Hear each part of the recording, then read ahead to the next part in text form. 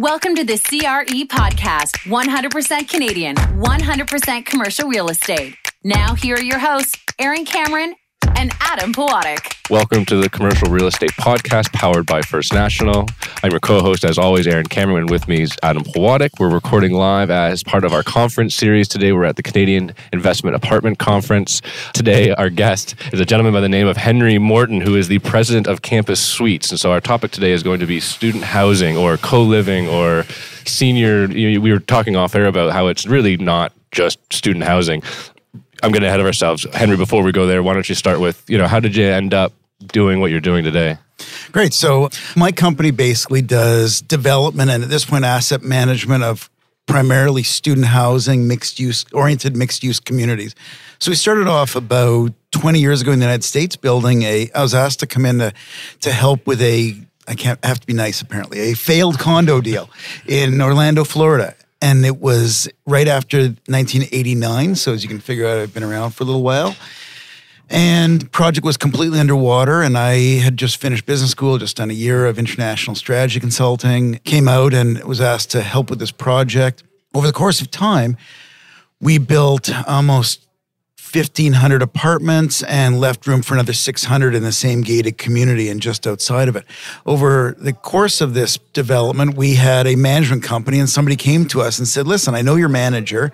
Would you consider managing a student housing project for us? This is in 1989. Or around that time. Yeah, okay. A couple, 3-4 years later. But times were still good, I believe, then, right? So, but what did the previous owner done wrong? Well, 89, you guys are a little younger than I am, just for everyone who doesn't know them, but they're a little younger than I am. And so 89, we started seeing in the States, you were, and just before that, 18, 20% interest rates. So it was pretty common for projects to be failing all over the place. But we started with this project and it was a great location and somebody came and said, would you manage this project for us? And I said, we know nothing about student housing. But he said, I know your manager. I've seen what you've done here. Would you consider doing it? So we asset and property managed their development literally from concept through sale. We did 2 of those for them. And then we sold this large project in Orlando, closed our doors one day, opened them the next day in downtown Orlando and had a project in Tallahassee that was available to us. And we started that project immediately. And we built through the United States. We built probably around 12,000 beds in the States and property managed, but another 4,000 on top of that, perhaps. And then we won a large RFP in Toronto at York University to build 2,200 beds on campus. And that brought me back to Toronto. Even though I'd always lived here, we were corporately in the States. And we've been building in Canada exclusively ever since, having sold everything in the States over years. What year was that York University RFP? We won that 9 years ago. Okay. And it took York about 4 or 5 years to actually give us the official okie dokie to go forward. Is it done now? We've finished the first 812 beds. We did that 2 years ago. And we are starting the next 700 beds on May the 1st, hopefully. And then we'll have a third phase that we can knock out. And what other projects do you kind of have on the go? What's the total empire look like right now? Yeah, exactly. Well, I literally have started from scratch. I mean, in many respects. So we built all these beds. We also did a hotel conversion in Montreal. We did a hotel conversion in Ottawa with U.S. Hotel conversion to student housing. Yep. And then I literally started from scratch again, reinvented ourselves in Canada, reinvented ourselves with what is necessary to build again in Canada. And so we started off with York University. We're currently doing 512 beds in Calgary with 20,000 square feet of medical office and 8,000 square feet of commercial. And in Winnipeg, we're doing 570 beds there with another 8,000 square feet of commercial. Those are ones that are currently under construction. The one in Calgary, why the medical office? We happen to be just down the road from Foothills Hospital, largest hospital in the city, and a little bit further down the road from Children's Hospital, and there's a brand new cancer center that's being built right beside Foothills. So there was demand for it. Huge demand. Were you asked by the city to do that, or did you just identify that that's an opportunity? No, we identified it as an opportunity. So is that an asset class that you're familiar with already, or is this going to be a new The medical office? Yeah. Brand new. But, we've done commercial spaces around the country. Wherever we've built student housing or the mixed-use communities, they often have a commercial component to it. But no, the medical office space is brand new to us. So it's just as sometimes retail can eat your lunch, I'm hoping this won't. And it's eating your lunch. It's not that it's just everyone has unique demands. Everyone has uniqueness to them and in commercial. And I suspect that the medical will be similar, but we've learned a lot over the last many years, and we're all ready for it. So can we kind of set the stage for just the current environment of student housing, and maybe start with what it was like when you entered it and kind of how it's evolved? I mean, in my mind, student housing is one of those interesting asset classes that most people aren't that familiar with it. And it seems to have been rapidly changing. It's not that nearly the same as it was 5 years ago, 10 or 20 years ago. In my mind, I think of student housing and it's concrete, cold, really small units with these flat little mattresses, and it's kind of not a fun place to be, but you're stuck there because you're 19 and that's the only place. Or chopped up houses in student ghettos. So maybe talk about where it was when you entered, and then how it's evolved, and then maybe today and where it's going in the future. And for reference sake, we've never done an episode on student housing, so I just explained everything I knew about student housing. So it's interesting. My wife has barked at me for 10 years. Why didn't I do student housing in Canada? And I don't think, to your point, that it was actually ready for some of the student housing that was done in the States in this marketplace up until a number of years ago. So people would talk about Canada's 10 years behind. And I agree with the small portion of that individual projects may be 10 years behind, individual cities may be 10 years behind, but in reality, the market will never actually catch that of the United States because we don't have enough capital chasing. We don't have enough information flow. We don't have enough, so the capital markets aren't present. It's an interesting challenge to educate. And sometimes you want to educate and sometimes you don't. You want to leave people to make their own mistakes oftentimes. But what's happened in Canada was, people often refer to Waterloo as the student housing mecca at this point, and it probably is. It took many years. Well, you hear student housing ghetto now, there's too much. I mean, correct me if I'm wrong, but at least that's the absolutely. I haven't ever wanted to go to Waterloo because it's always had thousands and thousands of beds on the drawing board. Even today, they have still, I think it's another 2,500 or 3,000 beds that are in the city entitlement process. So it gets to be a little crazy, and you often wonder what happens when they go from underserved to overdeveloped, and which happens in places like Waterloo fairly quickly. And it happened in a lot of places in the United States. There's a tremendous amount of capital in the United States chasing projects, both capital and debt. And so people were building often for fees without consideration to what the overall profitability would be of these projects. And we see that sometimes happening in places like Waterloo, I think. But in Canada, wherever we've really been building, we are often the only person in town doing what we do, which is Class A, fully tricked out student housing, a programmatic lifestyle. So we were really the first in Montreal that made a go of it. We were really the first in Ottawa that made a go of it. And there are others that are there now. Can you define tricked out?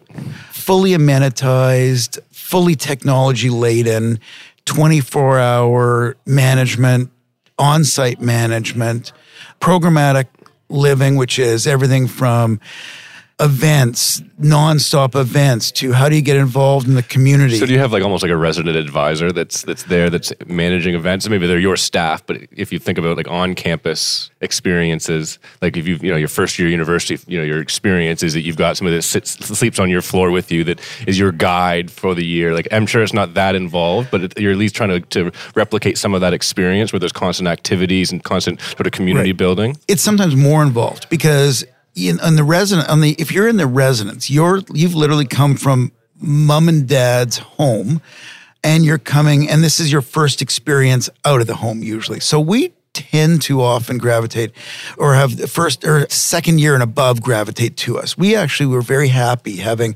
first year students go into residence. I firmly believe that's where they belong. That's the right place for them because the schools are really well suited to looking after them in that regard. And so in our case, the community assistants are people who are your first point of contact, but they also do the leasing for us. They are the ones who help with our resident events. They are the ones who, at our project at York University, the aforementioned 812-bed project, we had things like the Taste of the Quad. So we, as well as having kitchenettes or kitchens in every unit, we also have 10 community kitchens. So we had 10 countries get an amount of money, and they were able to, and each one took over a kitchen, and they introduced our residents to their countries. flavors and flavors. And we have Cinco de Mayo days. We have Game of Thrones nights. We have, you name it, we've probably wrapped some event around it. And it's not just parties. It's all about building community. That's my whole gig it's we build community. It's not parties. Parties are more first year things and then they get it out of their system. It's all about building community. And that's how you get people engaged. That is so much more than my second year apartment offered. There it was just concrete walls and a key, and that was it. The leaps and bounds that student housing has made in the last even 15 years. Anecdotally, it's amazing, impressive.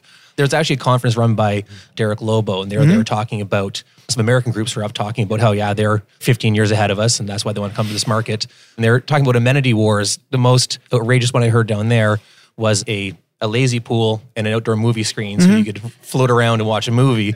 I know that we're behind the American curve, but do you ever see that kind of levels of amenities coming to some of the suites that you run? So I've built some of those. Okay. Not necessarily the lazy pool, but similar extravagances. The amenity inflation has been enormous in the States. And the funny thing is people don't use them all. I mean, they look at the pool. Oftentimes people look at pools and they go, "Oh, I love the pool." But what they really want is they want a great deck around the pool. They actually don't want the pool. They rarely go in the pool. They use climbing walls. They have, massive movie theaters. They have different huge amenities. But to me, I don't want to put in an amenity unless someone's going to use it. And if I'm going to put in an amenity, I want to do it well. So we have large gyms. My philosophy is that once the student is a resident is within our building, I want to always keep them in our building. I don't want them hitting the other parts of the campus or other businesses to satisfy their needs. So whether it's large study rooms or congregating rooms or just like coffee shops and restaurants, restaurants, you name it. Once they're in our building, I want to keep them in our building because that's how, again, we build community. So that conference or those conferences, I've spoken at them a number of times. I think I had 2 panels I was lucky enough to be on. And it's interesting because the U.S. expectation of what students want, I think, is very different than what Canadians have as an expectation for what students want. In the States, they would have, if you don't have in-suite washer dryers, you're thought of as second-class living. Well, here, I don't think students or residents, for the most part, expect that. They're very happy if they can build a community-oriented laundry room.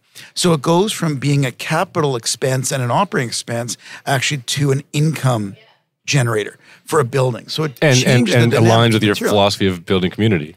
Absolutely, because if you do it properly, you can have people doing things around those laundry machines. And, in our case with the laundry machines, you ping the machine to find out if it's empty. It pings you back to say, your load is done, please come get it. So it's easy. And so you've changed the dynamics. In the States, you would have these massive pools. You would have massive climbing walls. You'd have extravagances. And when we survey our residents, they sort of suggest that they're unhappy with some of those things. They see them as a true extravagance that really isn't necessary, similar to a Canadian experience. Canadians are much more tempered in many respects. And you see that in their expectations, in the expectations of how they deal with us. And it's great because it means that we can really think about what's best for them as opposed to what's best for the sale process. And if we do that properly, we will get everything that we want, regardless. I have 2 questions, so I'll start with this because I think it's more in line. Before we move off to maybe some other sort of concepts, do you have a philosophy on proper suite mix, proper suite structure? There is that sort of, we were talking off air about 5 bedrooms and 4 bedrooms and 2 bedrooms, and what makes the most amount of sense, do you think? Or what are the students attracted to the most? So I've never built a 5-bedroom unit, and I have no intention of ever building a 5-bedroom unit. I've never built anything less than 2 bedrooms per washroom.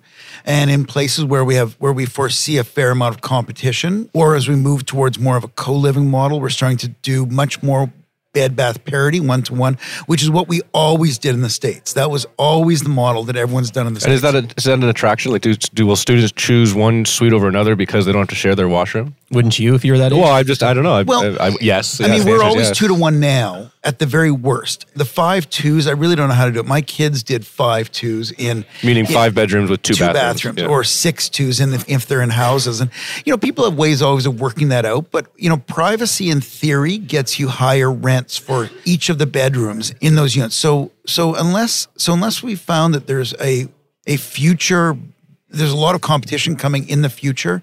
I'd rather do the 2-1s. It's a nice model. It works in Canada. It doesn't work in the States of the high-end projects. But as I said, as we move to different projects here in Canada in different locations, we're doing a little bit more of a hybrid of those 2-to-1 ratios, regardless of the number of units, and the 1-1s.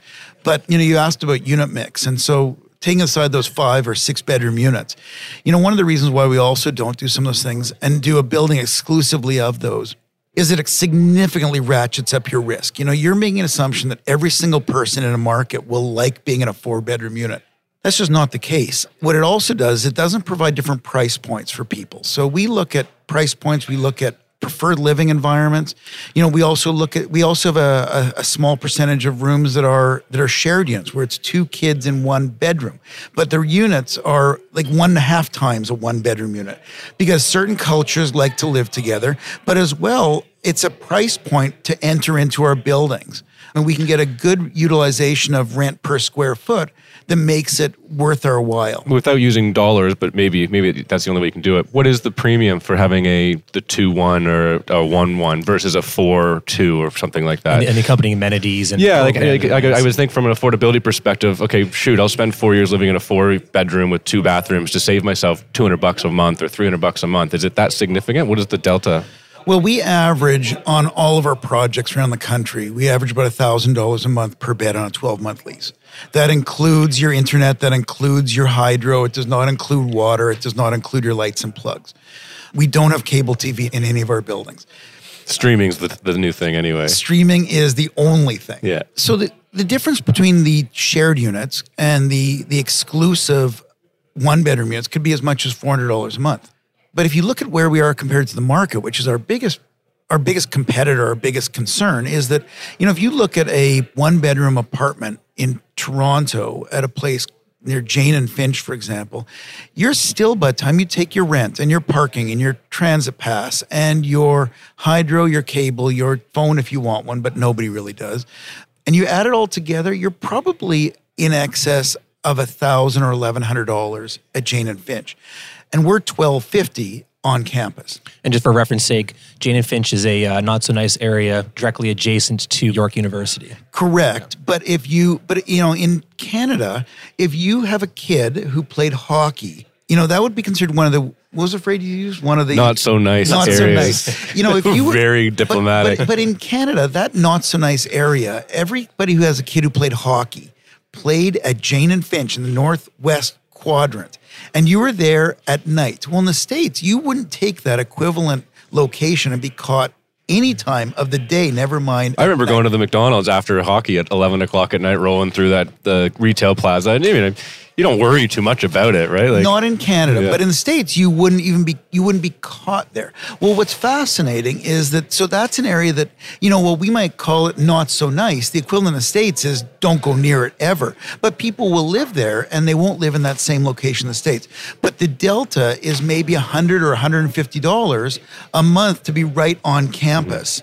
And that's what we find is the delta in a lot of cases. So it's not as significant. I'll put words in your mouth, but I'm guessing the sense of community that you are fostering is worth something as well, versus being in that apartment at Jane and Finch where you don't have any of those improved amenities, nor any of the activities that you're offering. So there is a premium that must be paid to have access to that stuff. Well, no one else has, unless you've designed your building to be programmatic lifestyle, purpose-built community, it's tough to do it. So, we have furniture in all of our units. They come fully furnished, which is another feature that you would pay for if you lived elsewhere. And no, you can't get that in other locations. You can't find that programmatic lifestyle. So we have a really simple philosophy, which is, as we keep talking about, we keep using the word community. Well, if we build community, we build retention. People want to stay there. We build retention. We build recruitment. People want to live there. It seems like the best place to be. So you're getting year 2, 3, and 4 out of this. Well, and that leads me to that. Absolutely. Well, no, but if you do that, what you also get is you get all your rents because people are finding it attractive. And if you get your rents, quality begets care. And so if you get that care, your R&M costs are lower, your marketing costs are lower. So by sticking to that building community business, You get everything you want as a developer owner. That's an important note, because one of the challenges with student housing is your wear and tear is typically greater, or at least notionally that's what people believe. Can you tell us one horror story about the worst damage you saw to a building? You're shaking your head, so maybe that's not the case. Maybe that's just a myth. It's a myth because, quality begets care, crap begets destruction. People leave it, poorly. They don't, if you, imagine in your own house, you will not do some things in your own house because it's A, yours, B, it's well done, and it becomes part of your DNA, part of your own personal fabric. You're proud to live there. So we found that we have never really had serious destruction. In Canada, by the way, in the States, I built a project near the University of Arizona State, and the kids used to make a game out of running down the halls and whacking the exit signs off the walls with baseball bats. I have never heard of things like that in Canada. I've never heard of the destruction in Canada like what they do in the States as well.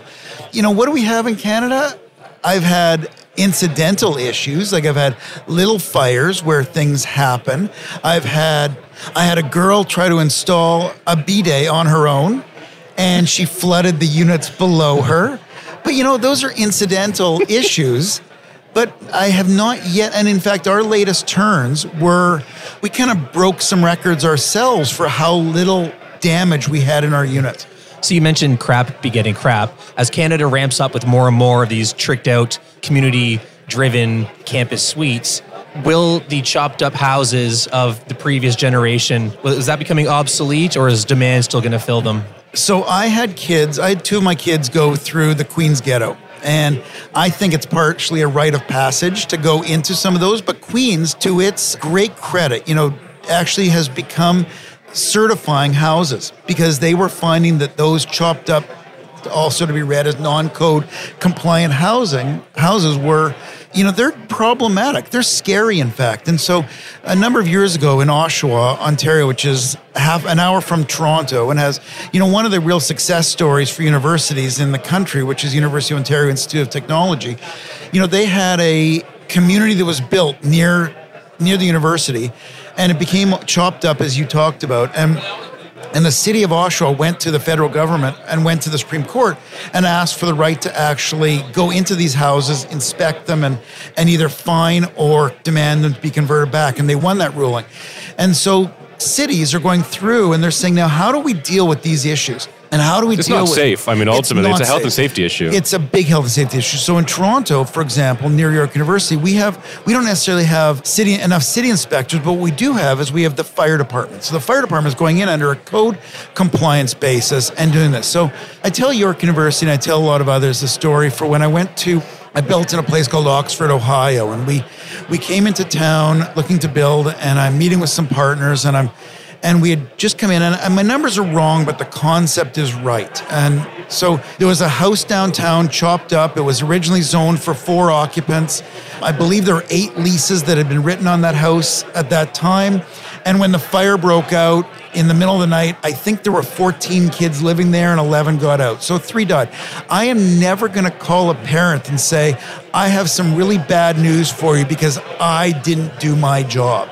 And, there's other projects we know of that have had these issues also. And fire safety is, my kids, when they moved into some of these houses in Queens, I had one criteria, one non-negotiable. And my only non-negotiable was you had to have a bedroom window. And why? Because they had to have a means of egress in the event of a fire. That was my only non-negotiable. Everything else we could deal with. But that's a real thing. Well, good advice for any parents with kids going off to university. Well, it does raise the point, too, that in a lot of cases, the parents are the ones paying the rent. And so if there's a premium for safety, they'll happily pay it. They will. But what's interesting also, half of our residents in each of our markets have been international students. And they do not like the chopped up houses. That is not their thing. They like to be proximate or pedestrian to campus, and they like to have modern lifestyle. They like to have modern life safety. That's very important to them. And so we're also appealing to those tenants because they are very important to us. You can tell by the noise here that the break has started. What noise? What are you talking about? We'll it's ask, not noisy in here. One more question, and how do you finance these things? So it's interesting because financing in our sector is a real challenge. There's really one major bank, a couple secondary banks, and a number of mortgage lenders who are participating in the business. So what is also a problem of having a niche business, which is what mine is that if something happens to one of our, let's say, competitors, it ripples through the industry. If someone delivers late or delivers a project that doesn't work or they have had it go back to the lender, all of a sudden everyone gets skittish, and financing can be very challenging in our sector. Before we started, we talked a little bit about Canada Mortgage Housing Corporation financing, which while they in theory do student housing, historically they don't actually deliver in that regard. But in certain cities like Waterloo, Ontario, they have a lot of, the mortgage lenders are the dominant lenders in those markets because the SCED banks aren't necessarily showing up there because they think of those as a little bit higher risk, and they think of them as being over-delivered. But the mortgage lenders who can also charge a little bit more for that risk also look at it and say, what's our likelihood of loss? And they're comfortable with that likelihood or low likelihood of loss, because there's usually equity on top of it. But financing in our sector is very challenging, and we're very lucky that we've been able to go to a couple of the banks and establish some very good relationships with them. But there's a place for everyone in these markets, depending on the size of the project, but your bona fides, because there's not a lot of people who also have the bona fides in this industry in Canada because it's just not that well done. So it's a long-winded answer to the fact that it's a challenge. Yeah, well, my boss, who was our last guest, Jeremy Wedgbury, would be disappointed if I didn't mention that it's an asset class that First National is pushing very actively with our relationship with CMHC and acknowledging that niche market is underserved and that there needs to be somebody sort of taking a lead and finding more creative ways to finance them. And First National has done a great job in that regard. But it is a challenge because just like seniors housing before, for which First National and others, ultimately it took them a long time to get comfortable with an operating business. They're getting a little more comfortable with our student housing industry or co-living being an operating business, and only good things will come from that. But if they don't, we're very happy with our little sector of the market and what we're able to hold on to. But it's information flow and capital markets never really hurt. Especially in a small country like Canada, it's tough. It is a small country. I did some research the other day, and there are only 30 universities in this country that have more than 10,000 undergraduate students. Most people know where all those universities are. I would bet that between the two of you could probably name, 20 and 25 of them. There are 5 that, even I have to think about, or 7 or 8 that I have to think about. I can't remember them all. But so as a result, everyone knows where they are, and everyone knows where to build in this country. And so there's no secrets. There's no hidden gems. Not like in the States. I tell people, do you know where Grand Valley State University is? And they say, I don't even know I've never heard of it, don't know where it is. Well, I would tell them that would be in Canada the 16th largest university in the country. It's in Michigan. Well, there are hundreds of those in the States, hundreds and hundreds of those in the States. And so for that reason, everyone's got little lenders who will do anything in the States. Everyone's got little projects they can do in the States. In Canada, you're right, it's a small country, and the lenders are a big part of it, actually. And lenders want to see the project being within 3 blocks of the campus. So you're really talking about a very small, acreage where you can actually build. That is true. Pedestrian. Before we wrap up, the last question I think, and everybody's probably thinking this, is, from a geographical perspective, how does student housing get absorbed, or how does it seen in different parts of the country? Because I think you're national-wide, right? We are close. We're currently building in Winnipeg. We're currently building in Calgary, as mentioned. We'll look anywhere across the country. I'm challenged to look in BC only because I've had experience in Arizona and other places where it's long travel, 3 hours, time zone difference. I find that on a personal level, as I've gotten older, a little bit more challenging. But we'll look across the country. But most places where we go, like in Winnipeg, we're the only student housing development in Winnipeg. And when we do our next phase, we may be the only student housing or programmatic project there for a generation. Calgary, there's really nobody else. Saskatchewan, there's really no opportunities. Ontario has a lot of different opportunities, and people are starting to look at them and recognize some of them. I'm not sure, Quebec, well, people think of that as a bit of the mecca of the country, the second highest concentration of students in North America. it's different, and I'm not sure that it's quite the market that everyone always thinks it is. In the Maritimes, there's really only one place we love to think about, which is Halifax, and other places are challenging in that they're either local residents mostly, or there's just no opportunity for what I do. But we look anywhere. We look with schools, we look privately, we look off campus. We want to always be pedestrian to campus, but the market is very different across the country. Is part of that just scale? Like to have the programmatic living and to do it efficiently, you have to have a certain size? We believe that it needs to be more than 400 beds, just because you need to be able to pay for the amenities, pay for the management. So 400 to 500 beds for us is a really nice sweet spot, because we're also trying to balance everything we do off against risk. You don't want to be building 800 beds in a market that can only have 400. I've done that before in Kentucky, and it took us years to get to the surface. Well, out of that 30 universities with 10,000 students, you just eliminated 3/4 of them, but just based on scale necessary to make your program work. Exactly. That's the problem. That's the problem. Henry, it's not very often we get to do a new asset class in the podcast, so thank you so much for coming on and talking about Thanks for I learned a lot this one. This was great. Yeah. And we want to thank First National for powering the podcast. We want to thank Informa for having us on at the Canadian Apartment Investment Conference. And well, thank you again, Henry. Pleasure. Thanks, thank you so much. Thank you for listening to the CRE podcast. The information from this broadcast is not to be relied upon as financial investing, professional accounting, or legal advice. First National Financial LP holds Financial Services Commission of Ontario license number 10514 and 11252.